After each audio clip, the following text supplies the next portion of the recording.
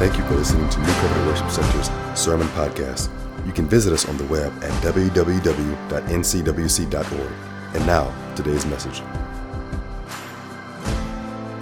good to have you this morning. I'm going to jump into our text and just get going, because this is I feel like this is a powerful message that somebody needs to hear in the room. I hope it'll be an encouragement to your heart today, to your life. So if you've got your Bibles, turn to the book of Daniel in the Old Testament, chapter 3. And this will probably be a couple of weeks, a series, you can call it a couple of weeks. We're going to be talking about going through the fire. Going through the fire. How many of y'all feel like you've been through the fire? How many feel like you're in the fire today? It's like, I'm in it right here, right now. It's hot. Amen. Well, we're going to talk about going through the fire. And there's no better text I can think of to glean from God's word than Daniel chapter 3. And so we're going to read a few verses. We're just going to read and preach our way through this text in Daniel 3. And today we're going to talk about going through the fire of trials. There is a thing in life called fiery trials. Just because we put our faith in Jesus and we believe God is good doesn't mean we don't have difficulties. Amen? It doesn't mean that we don't have dark days. Now, it doesn't change who God is, and I hope that this will strengthen our faith and our confidence in Him, not ourselves, but in Him, because as we're going to see, He is faithful, even though we have fiery trials in life. So Daniel chapter 3, I'm just going to start off reading the first 3 verses, and then we'll move forward. Daniel 3 verse 1 says, King Nebuchadnezzar made an image of gold 60 cubits high and 6 cubits wide, and set it up on the plain of Dura in the province of Babylon. He then summoned, and they make this long list. Here we go. He summoned the satraps and the prefects and the governors and the advisors and the treasurers and the judges and the magistrates. Look at your neighbor and say, that's a lot of folks. Seems like almost everybody, don't it? And all the other provincial officials to come to the dedication of the image he had set up. So here we go again. He's going to spare no expense at listing this whole list of people. Satraps and prefects and governors and advisors and treasurers and judges and magistrates and all the other provincial officials assembled for the dedication of the image that King Nebuchadnezzar had set up. And they stood before it. If you will, bow your heads and let's ask God to speak to us this day by the power of His Spirit. Holy Spirit, remain. As you are here, remain. I ask you to remain and reveal truth to us. Speak to our hearts. Increase. Let me decrease. Let your voice be heard loud and clear this morning.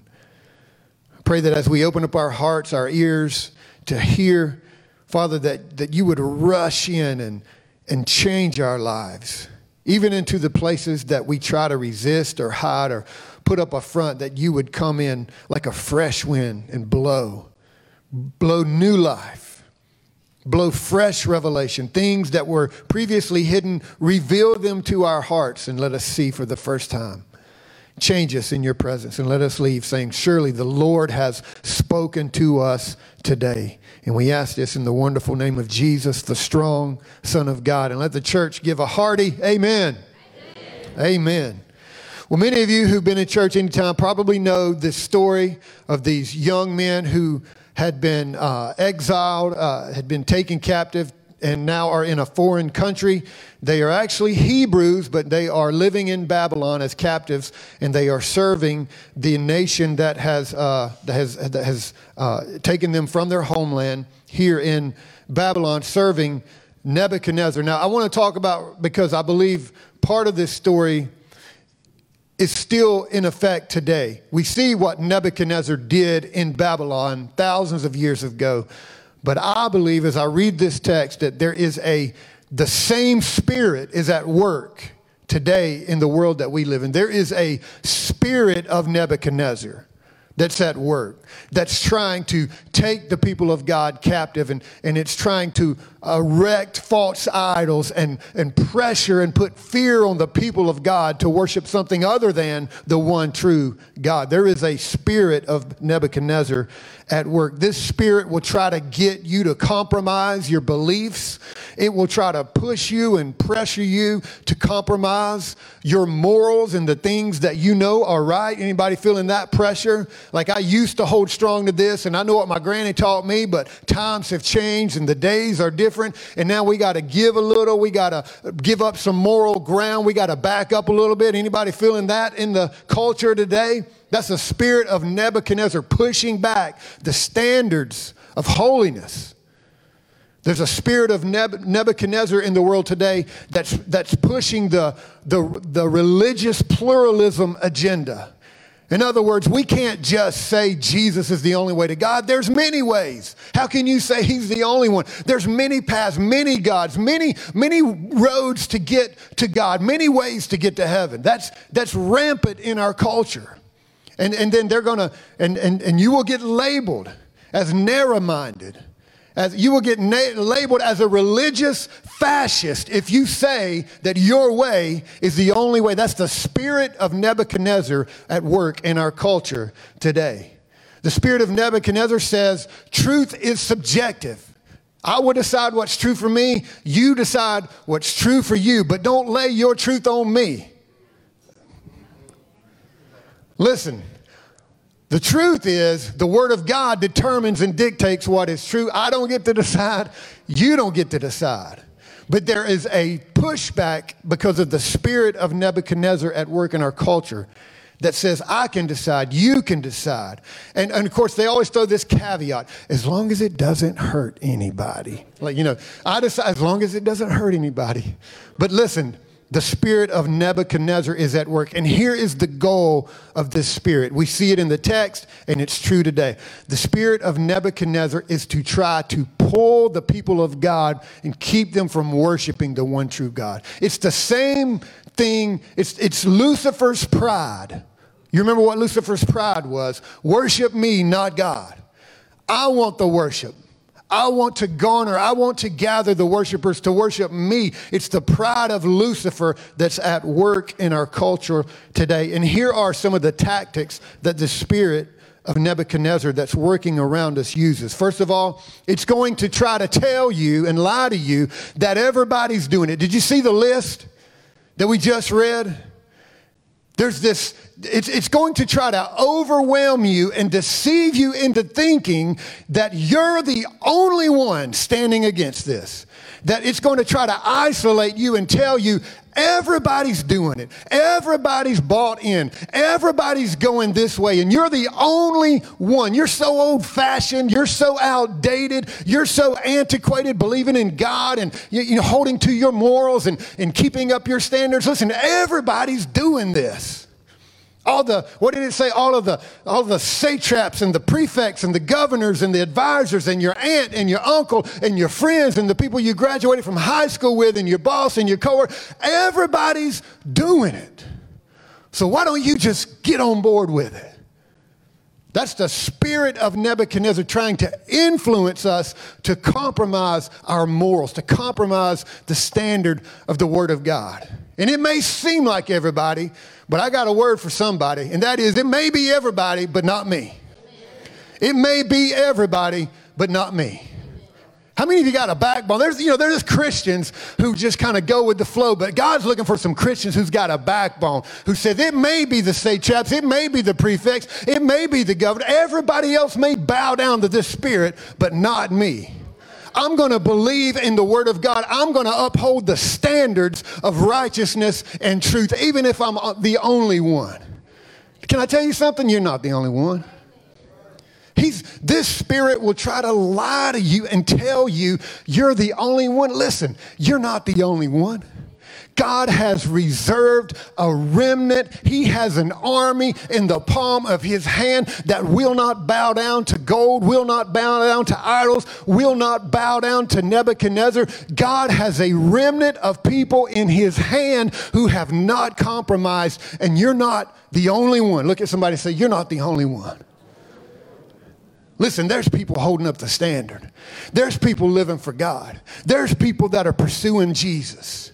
They haven't caved. They haven't given in. There's young people who have kept their purity. There are young people who are living up the standard. Even in our public schools, they're living for Jesus.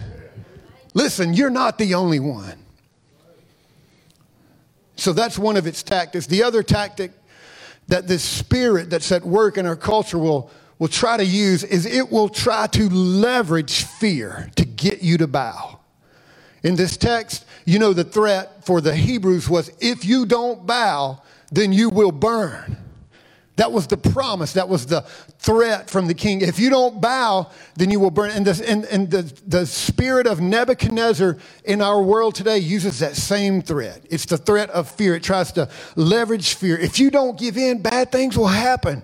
It's going to happen to you. We've seen this divisiveness even with something as simple as the COVID vaccine.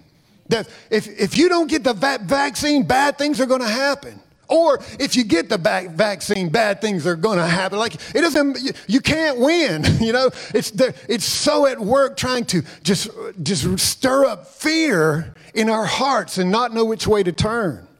It leverages fear. Let's keep reading in the text. Let's skip down to verse 8. Because as we know, the story goes, they don't bow, they don't worship, they take a stand. And so in verse 8, the text says, at this time, some astrologers came forward and denounced the Jews. Now, I want to point out something and make you aware of this if you don't already know this. Anytime you live for Jesus and you take a stand, if the devil hasn't noticed, there will be plenty of people around you to point it out. There's always somebody lurking in the shadows that's ready to talk about you and ready to point their finger at you and ready to try to ruin your reputation, ready to spread gossip and share some lies and some dark corners about you. While you're standing for Jesus and living the best you can for righteousness and holiness, do not be surprised. These people will always be there, okay? I don't want you to be shocked. I don't want you to be caught off guard and say, I'm living for Jesus and they're talking about me. Don't be surprised. These astrologers will always be there. Look at somebody and say, they're going to be there. There will always be somebody around you trying to bring you down. There will always be somebody pointing out your faults. There will always be somebody around talking about who you used to be and bringing up your past and the places that you've been in your past and where you come from and the things you've done in your past. There will always be somebody to tell you that you have no business being where you're at, that you're not qualified to be where you're at. There will always be somebody bringing up accusations against you. Accept it. Don't be surprised. They will be there. Amen? Don't be discouraged. As a matter of fact, here's the word. Maybe here's the word for you for those people. In the text, these were astrologers denouncing, accusing the Hebrews. So these are people looking at the stars. So my word for you is just to look a little higher. You just look a little higher. They're looking at the stars. You be looking at the one who made the stars. You look at God who has your life and your future and a plan and a story written for you in his hand. Amen? So you just look a little higher. Yeah, they're going to be there, but just ignore it and look a little higher. Look at somebody and say, just look a little higher. I'm not looking to the stars. I'm looking to the one who made the stars. We just got to look a little higher. I love in David's life how many attacks, how many setbacks, how many trials he went through. But he was so good at looking a little higher. He was so good. Even when he messed up, he was so good. Scripture says he has a heart after God. But he would go to God. Like he wouldn't do some of the things he would go to God even when he messed up. Even when he was under attack, he was so good at just going to God. In Psalm 3, he's being attacked, and David writes, and he says, many are they increased who trouble me. Have you ever felt like that? Like there's people giving you some trouble? Many are they that are rising up against me and say, there is no help for you in God. He says, I'm surrounded by 10,000s of demons, but I will not be afraid, because I cried unto the Lord, and he heard me from his holy hill. He says, you, O Lord, are the glory and the lifter of my head. I'm not turning to the left, not turning to the right. I'm shouting, I'm screaming, I'm calling out for you, God, because I know you will hear me, you will rescue me, you will save me.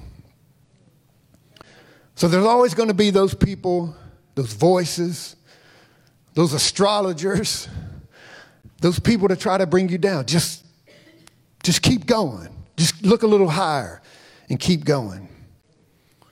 So let's keep reading in verse 13. He says, furious with rage, Nebuchadnezzar summoned Shadrach, Meshach, and Abednego. These are the three Hebrews that would not bow. So these men were brought before the king, and Nebuchadnezzar said to them, is it true? And he calls them by their new names, their Babylonian names. Is it true, Shadrach, Meshach, and Abednego, that you do not serve my gods or worship the image of gold I have set up? One of the tactics that the enemy always tries to use against us is he will try to change your identity. He will try to call you by a different name other than the name that the Lord calls you. If you'll read in chapter 1, these were not the names of these young men. I mean, I know we've popularized the story to call it the story of the three Hebrew boys, Shadrach, Meshach, and Abednego. But did you know that's not really their names? That's not their name. That was their given Babylonian names after being exiled. But their given Hebrew names, their rightful names, for the one for Shadrach is Hananiah. That's his real name. The rightful name for Meshach is Mishael. That's his real name. The rightful name of Abednego is Azariah. That's his real name. So the enemy is going to try to give you a new label, give you a false name, a false identity. And as sons and daughters of the living God, we got to know who we are. We can't let him change our name, change our identity, change who we are, change our birthright, change our authority, change our position. We got to know who we are and not let him change our name. Amen? I was thinking about this when we travel.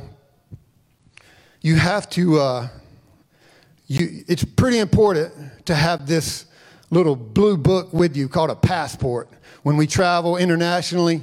It's pretty important because you can't get anywhere if you don't have this thing. It's got my little picture in here. It's got my name in here. It tells anybody that I encounter, anybody who needs to know who I am. They don't take my word for it. I can't just walk up to the TSA agent, Keith, you know about this, and say, hey, let me through. I'm David. I promise. They're going to say, get out of here. But when I pull out this little blue book, they let me pass. The number of times we have to pull out this little passport on international trips is astounding. Like, you can't, I don't know what I would do without it. Well, I know what I'd do. They'd send me home and not let me go back. But this tells anybody who needs to know who I am. I can get into places, I can go wherever I need to go because I've got this identification and it tells them who I am. You don't have to take my word for it. Here's my passport. This is my identification. It doesn't change. If I try to change this, I'm in trouble. If I alter this, if I change this, if I say, hey, I don't like being David anymore, I think I want to be Joe. If I try to change this, they're not going to let me through. The computers are going to start blinking and buzzing, flags are going to go off, and they're not going to let me through if I try to change who I am, change my name. This past trip, we were coming home from church, and we had to make some long trips across the island, and it was 11 o'clock at night. And we get stopped by the Honduran police. You know what they ask for? Let me see the passport. Well, one night, nobody in the car had the passport. I'm so glad Mackenzie was with us because she speaks Spanish well and kind of talked us out of it. So praise God. She was our angel on that trip. But it seemed like no matter where we go, the airport, checking in, wherever we're at, the police, when they stop us, they want to see our passport. Can I tell you something? The Word of God is your passport through life. It tells you who you are. It opens doors for you to get to where you need to go. And it does not change. It does not alter. Don't let the enemy come in and alter your identity or try to change your name. You are a son, a daughter of the living God Most High. And don't let him tell you any different. Amen? He's going to come up and tell you, you know what, you're a mistake. Your parents didn't plan on having you, and you see how they treat you. You're just an accident. You shouldn't even be here. He's gonna speak those lies into your ear and try to change your identity and your self-worth. He's gonna try to devalue who you are. But the Word of God says, no, you're not a mistake. You're not an accident. You are fearfully and wonderfully made. The Word of God says before you were formed in your mother's womb, the Creator knew you. That he created good works in advance for you to accomplish when you get here. So you are not an accident. That your identity is you are fearfully and wonderfully made for purpose by God. That's your identity. Don't let the enemy change your identity. The enemy's going to come to you and say, you're always going to be broke. You're always going to be poor. You're always going to be living from paycheck to paycheck. Just look at your parents. They lived that way. Your grandparents were broke. You're going to be broke. Listen, that's not your identity. Your daddy, your God owns the cattle on 1,000 hills. He is Jehovah Jireh, the God who supplies everything you need. Don't let your ID get changed. Amen? He's going to say, there's no opportunities for you. You were born at the wrong place in the wrong family on the wrong side of town at the wrong time. You just might as well throw in the towel. There's not going to be any opportunities for you. No, the Word of God says your identity is you have a daddy who opens doors that no man can shut, and he will close doors no man can open. You have a God who opens up opportunities for you. So don't let the enemy speak against who you really are. The enemy's going to say, you're going to be overwhelmed. This is going to take you out. You're going to be overcome by fear and anxiety. There's going to be a flood of circumstances that you cannot control, and it is going to overwhelm your soul like a flood. You're going to drown in fear. Can I tell you that's not who you are?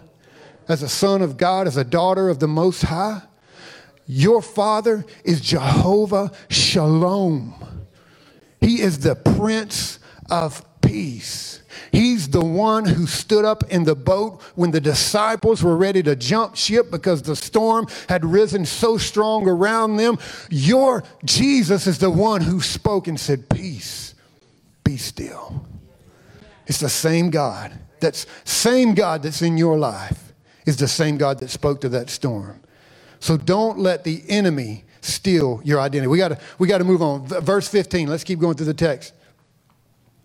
The text says, now when you hear the sound of the horn, the flute, the zither, the lyre, the harp, the pipe, and all kinds of music, if you're ready to fall down and worship the image I made, very good.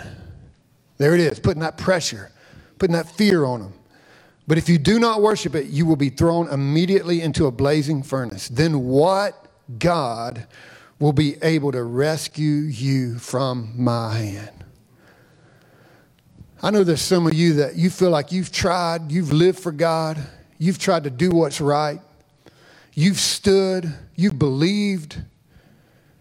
Even when it seemed like everybody else was doing the opposite, you stood, and then you find yourself in a place where things just don't go your way. How many of you have ever had that? You've said that prayer to God. After, God, I've believed, I've prayed, I've given, I've served, I've tried. And yet it seems like the fires, the trials are still burning all around me. Anybody ever felt like that after you've tried and you've believed God, there's still, your life didn't end up smooth. The path, he didn't just blaze the path in front of you and smooth out all the rough places and all the bumps in the road. There's still pushbacks. There's still threats. There's still accusations coming against you. So I got 3 points this morning. I'm just going to share from the text real quick. How do we stand? How do we live through the fire of trials? Number one is this: we stand. These 3 young men, that's exactly what they did. When the king came against them, when the threats came against them, when fear rose up, the one thing they did was they simply stood. Sometimes that's all you can do, is just stand. Sometimes you're standing there and you don't have any answers and you don't know what the future looks like, and all you're doing is just standing. Sometimes that's enough. Amen? So first of all, we just stand. Look at what they say in verse 16. Shadrach, Meshach, and Abednego replied to him, King Nebuchadnezzar, I love this. We do not need to defend ourselves before you in this matter. Listen, people of God.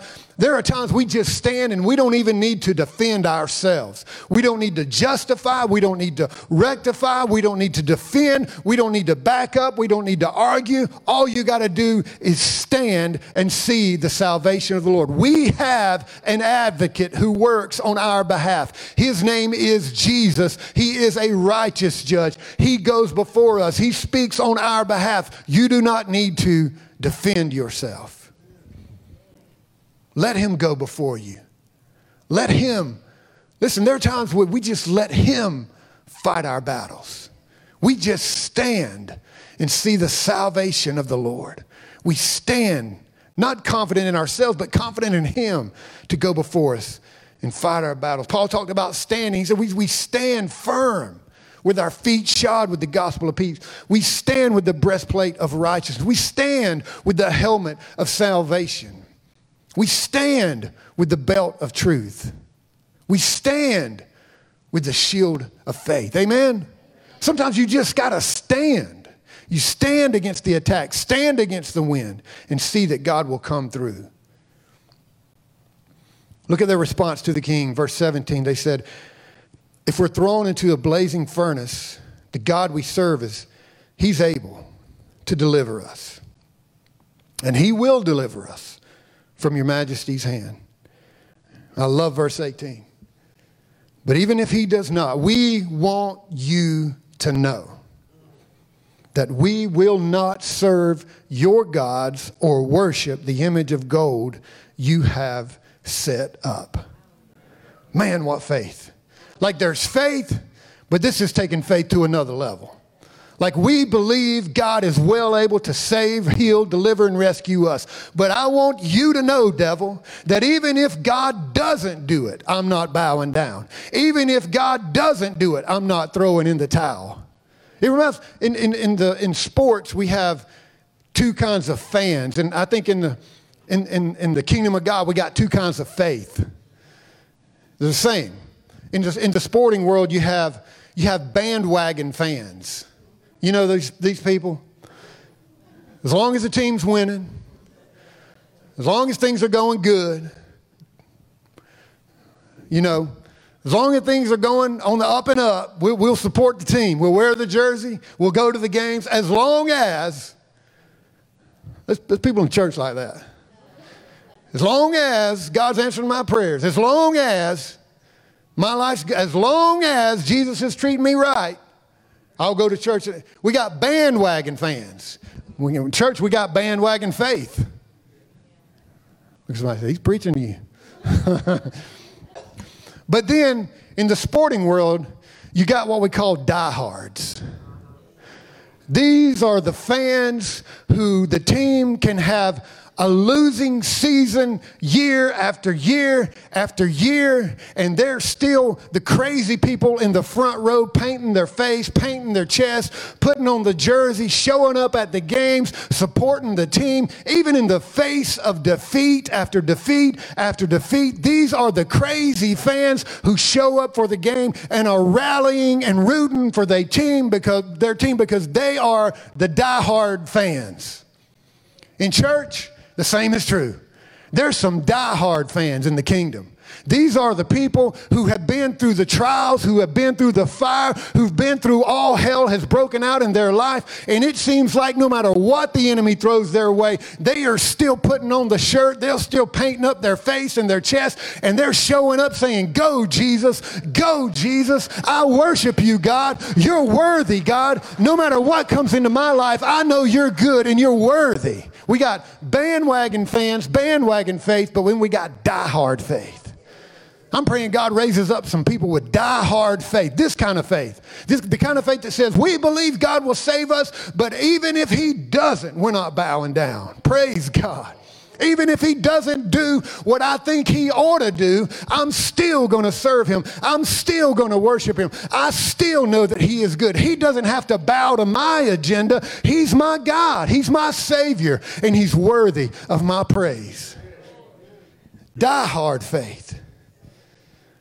This happened to Jesus in his ministry. He was preaching some hard stuff, and people started to turn away. They started to walk away and say, he's preaching too hard. We can't follow this. And Jesus turns to Peter, and he says, well, looks like I preached a little hard today. They're all leaving.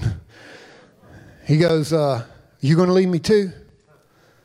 I love Peter's answer. Peter looks to Jesus, and he says, Jesus, where else will we go? You're the one who has the answers to life. So think about that. Where you think you're going to abandon ship, you think you're going to turn your back and run, it got too hard, the fire's got too hot, where are you going to go? Amen? There's nowhere else to go. He's it. There is no plan B, amen? So that's the first thing we do is we stand. Second thing is this, we declare. How do we live through the fire of trials? We declare with our mouth. Even if you're not 100% sure, declare it by faith because there's power in our words. That's what they did, is they declared the faithfulness of their God. In verse 24, we'll skip down and I'm going to close with this. King Nebuchadnezzar leaped to his feet in amazement. This is how the story closes. He asked his advisors, weren't there 3 men that we tied up and threw into the fire? They replied, certainly, Your Majesty. He said, look, I see 4 men walking around in the fire, unbound. That'll preach. Unharmed. You thought it was going to cave in and crash in, and you thought it was going to be so bad. And here you are. You stood, you declared, he showed up. It wasn't near as bad as you thought it was going to be. You're standing there in his presence, unbound, unharmed, feet right in the fire. And he says the 4th one looks like the Son of God. Now my third point, I'm going to put a disclaimer out there and tell you this. The text does not specifically say they did this.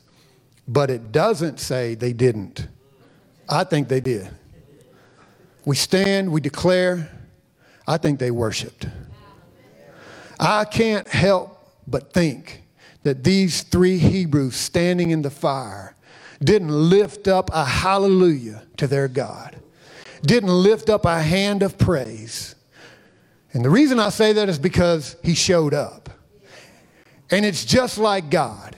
It's the very nature of our God to show up when his people begin to worship. And I believe that these 3 Hebrews began to worship even in the fire. And Jesus showed up and won the victory. So the word today is even in the fire, we need to worship. Even when the flames are turned up against us, worship.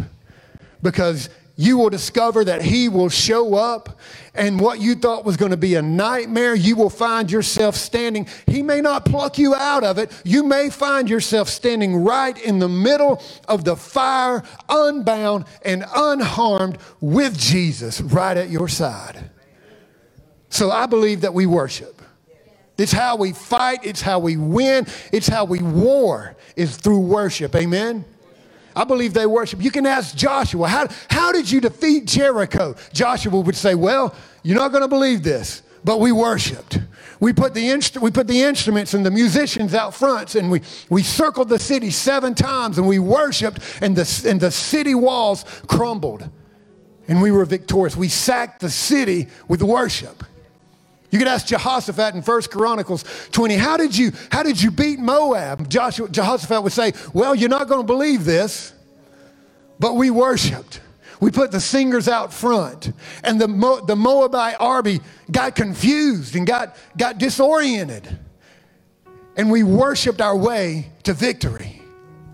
Worship brings God in on the scene and causes him to fight your battles. You say, David, how did you kill that giant of a man, Goliath? He said, well, you're not going to believe this. I mean, I'm kind of good with the sling, but when I came to him, I worshiped. I said, I come to you in the name of the Lord Most High. The Lord God of Israel is who I come. I don't come with my own skill set. I come at you in the name of the Lord. And that's how he won and slayed the giant.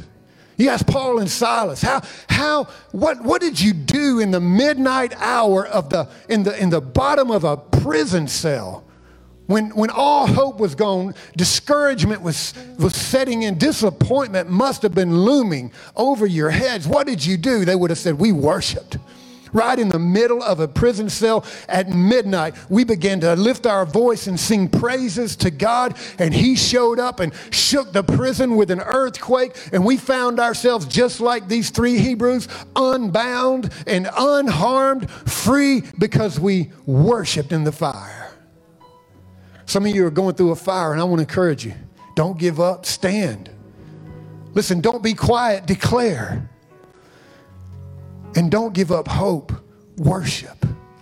He's faithful. He's good. He will see you through this. But stand, declare who he is, and worship him. Psalmist said, magnify the Lord. Not sit around and talk about how bad it is and talk about your problems. Don't magnify your problems. Magnify the Lord with me. And let us exalt his name together. That's how you win. It's through worship. Amen. Can we stand to our feet? Some of you may be going through fire this morning, and I want to encourage you. Stand, declare, and worship.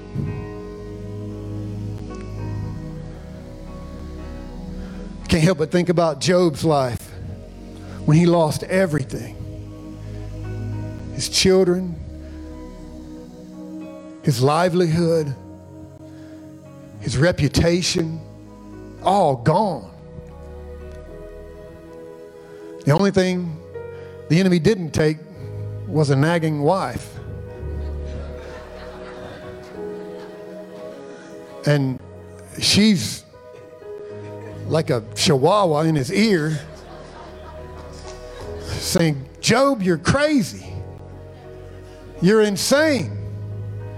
Just curse God and die. Just throw in the towel, give it up, curse him, call it in. Job said, no, I believe I'll bless God and live. In spite of it all, I didn't bring anything here and I'm not taking it with me. The Lord gives, the Lord takes away.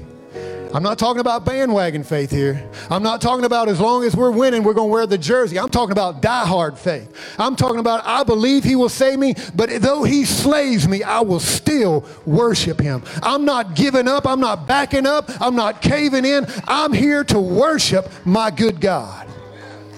I will bless him and live. I can't help but think about David when David went to Ziklag, the headquarters of his military, and they had all been off expanding Israel's borders and defeating their enemies. And they came home and they found that the enemy had snuck in the back door and burned down their homes, taken their wives and their children. And here's David, the mighty general, the military genius.